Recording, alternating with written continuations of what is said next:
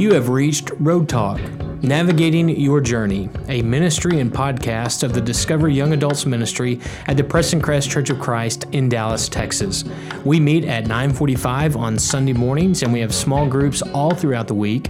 We are located at Preston Road and Highway 635 in North Dallas. My name is Jacob Hawk. I'm the Young Adults Minister and the host of this podcast.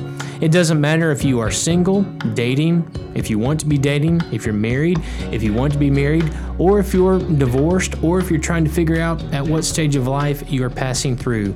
At the Discover Young Adults Ministry, we want to help you discover life, discover love, and discover the Lord. If I can help you or serve you in any way, or if I can pray for you, please email me at jacob@pressoncrest.org.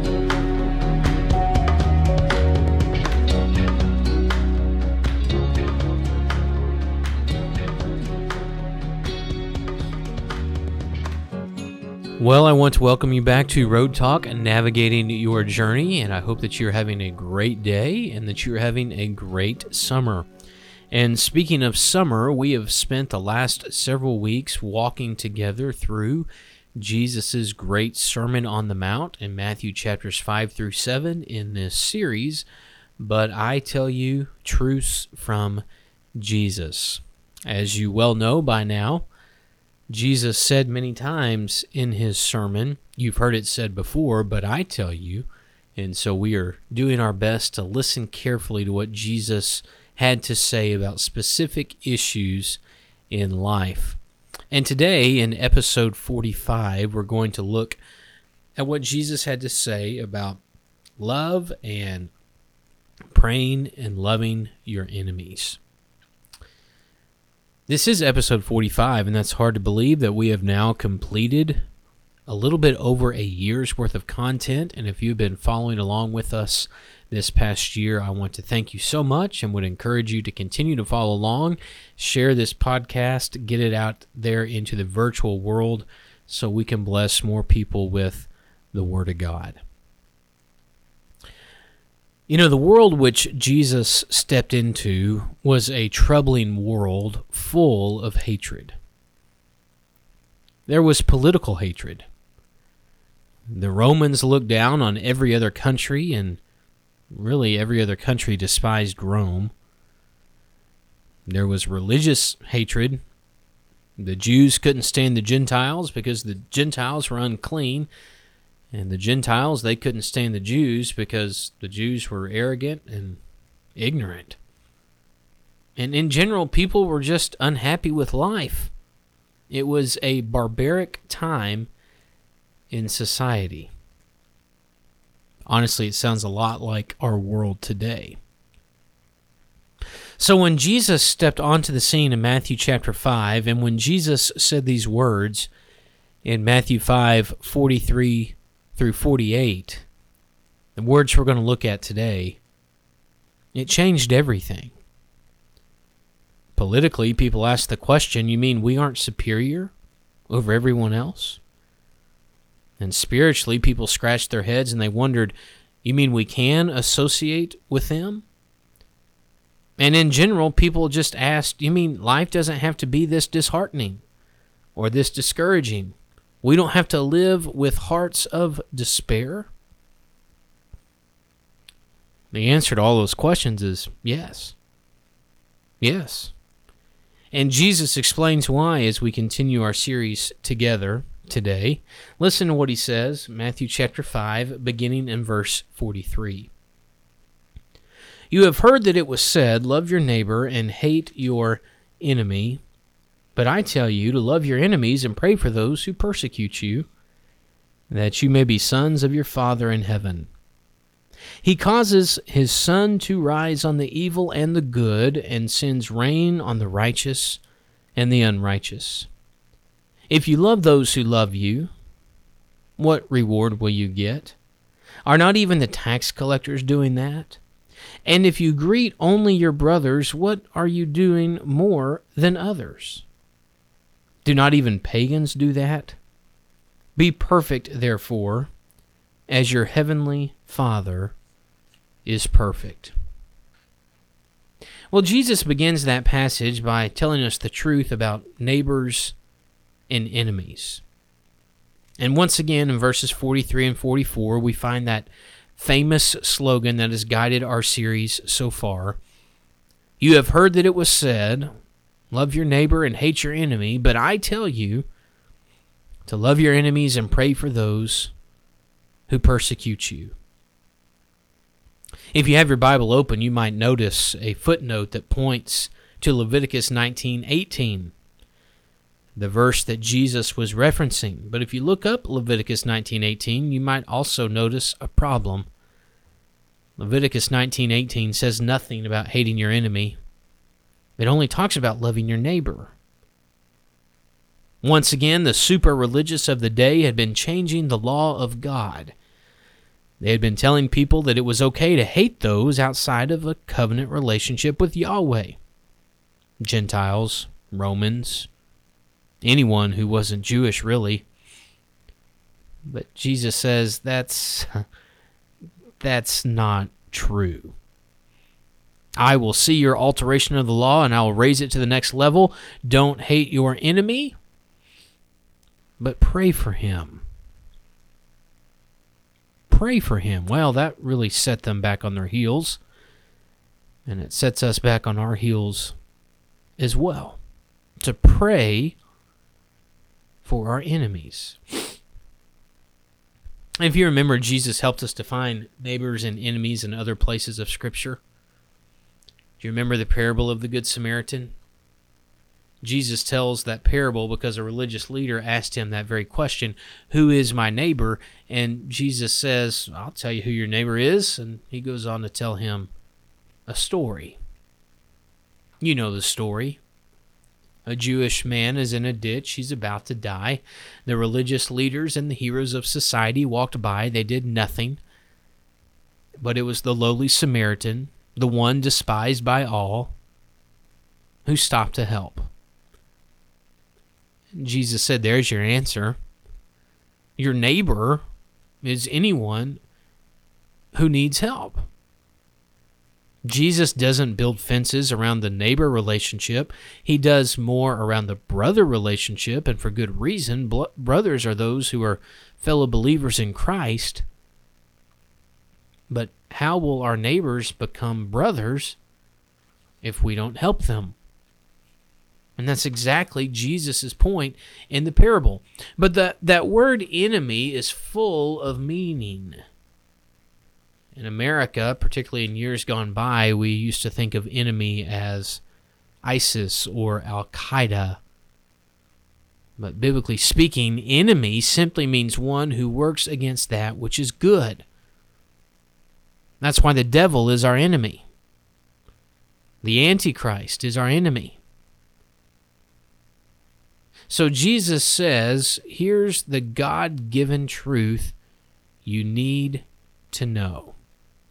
Have compassion for everyone, even if they're different than you are. And those people who want to do you harm, physically or spiritually, don't hate them, but pray for them. Because you can't hate someone that you're praying for. Have you ever noticed that in your life? You want to stop being angry at somebody? You want to let go of some bitterness that you have in your heart for somebody? Pray for them.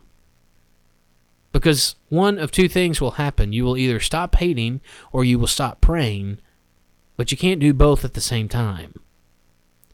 And whatever you do, don't stop praying. But then Jesus tells us the truth about love. The word for love which Jesus used was agape. And that's no surprise. That's most often the word used in the New Testament to describe God's love for his people and the love that we are supposed to have for others who are in Christ.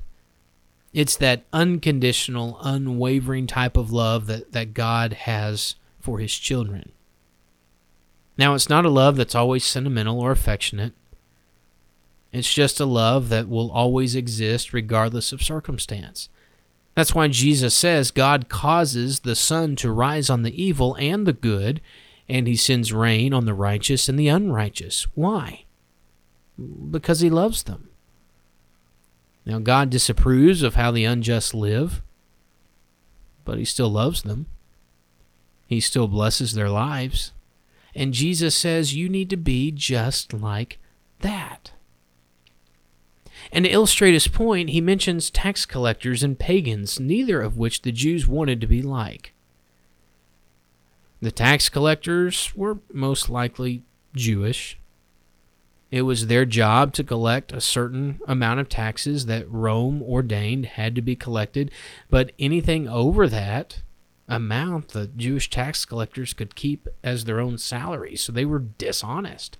They would abuse their right. They would take from people more than they had to take so they could pad their pockets more than their pockets needed to be padded.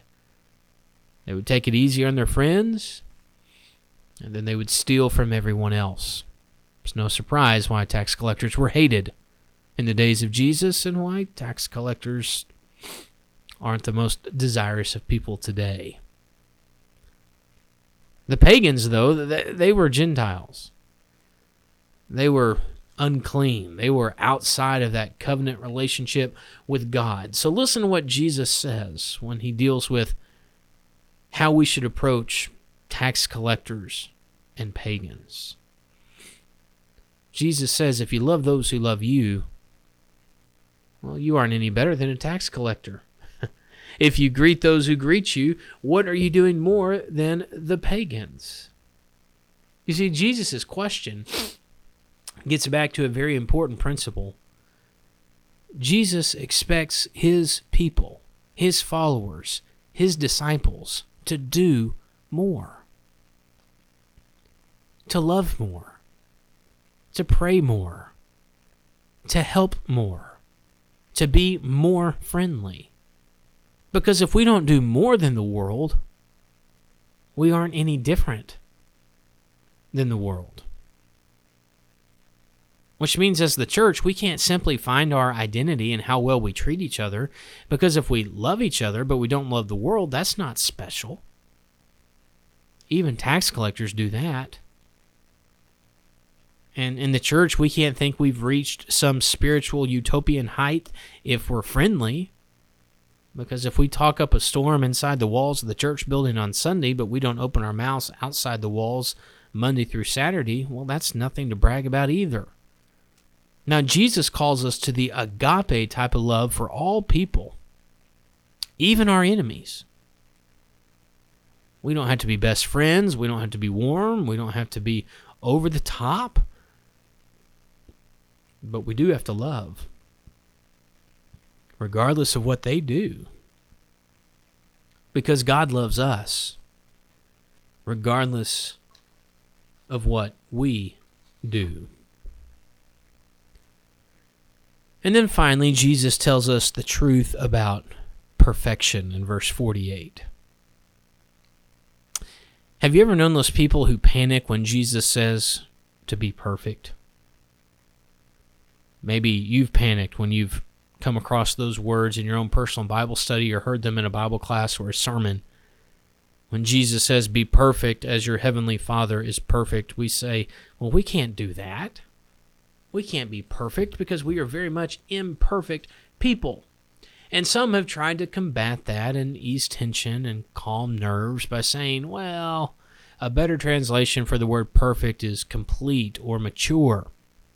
Jesus is saying, be complete, be fully grown in your faith.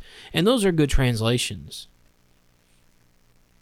Truth is we can't be perfect without Christ. He is what makes us perfect. But we don't misunderstand Jesus' point in the context. I believe this verse is placed here for a reason. We become perfect because we've loved our neighbors with an unconditional love, because we've prayed for our enemies rather than hating them, and because we've gone above and beyond in our service to God. You see, spiritual perfection is a result of spiritual progression. I'll say that again. Spiritual perfection is a result of spiritual progression. And many times, perfection is reached when we look beyond the family of God because we do for the world what God has done for all of humanity. This passage, like many we've studied in this series and many in the Bible, it forces us to conduct a deep evaluation of our own lives. It makes us ask the following questions. Am I loving my neighbors with agape love? Am I praying for my enemies? Am I pursuing a life that is perfect or complete or mature? And if we're completely honest, I think we already know the answers, which is a big reason why we so often don't want to conduct the evaluation. And you know why that evaluation is so important? Well, it's because it defines our ownership by God. Remember what Jesus said as to why we do these things? Jesus said, you do this, you love your enemies, you pray for your enemies, you go above and beyond so that you may be sons of your Father. Yes, we officially become sons and daughters of God in baptism. But if we want to continue that relationship, we must live like we're part of the family.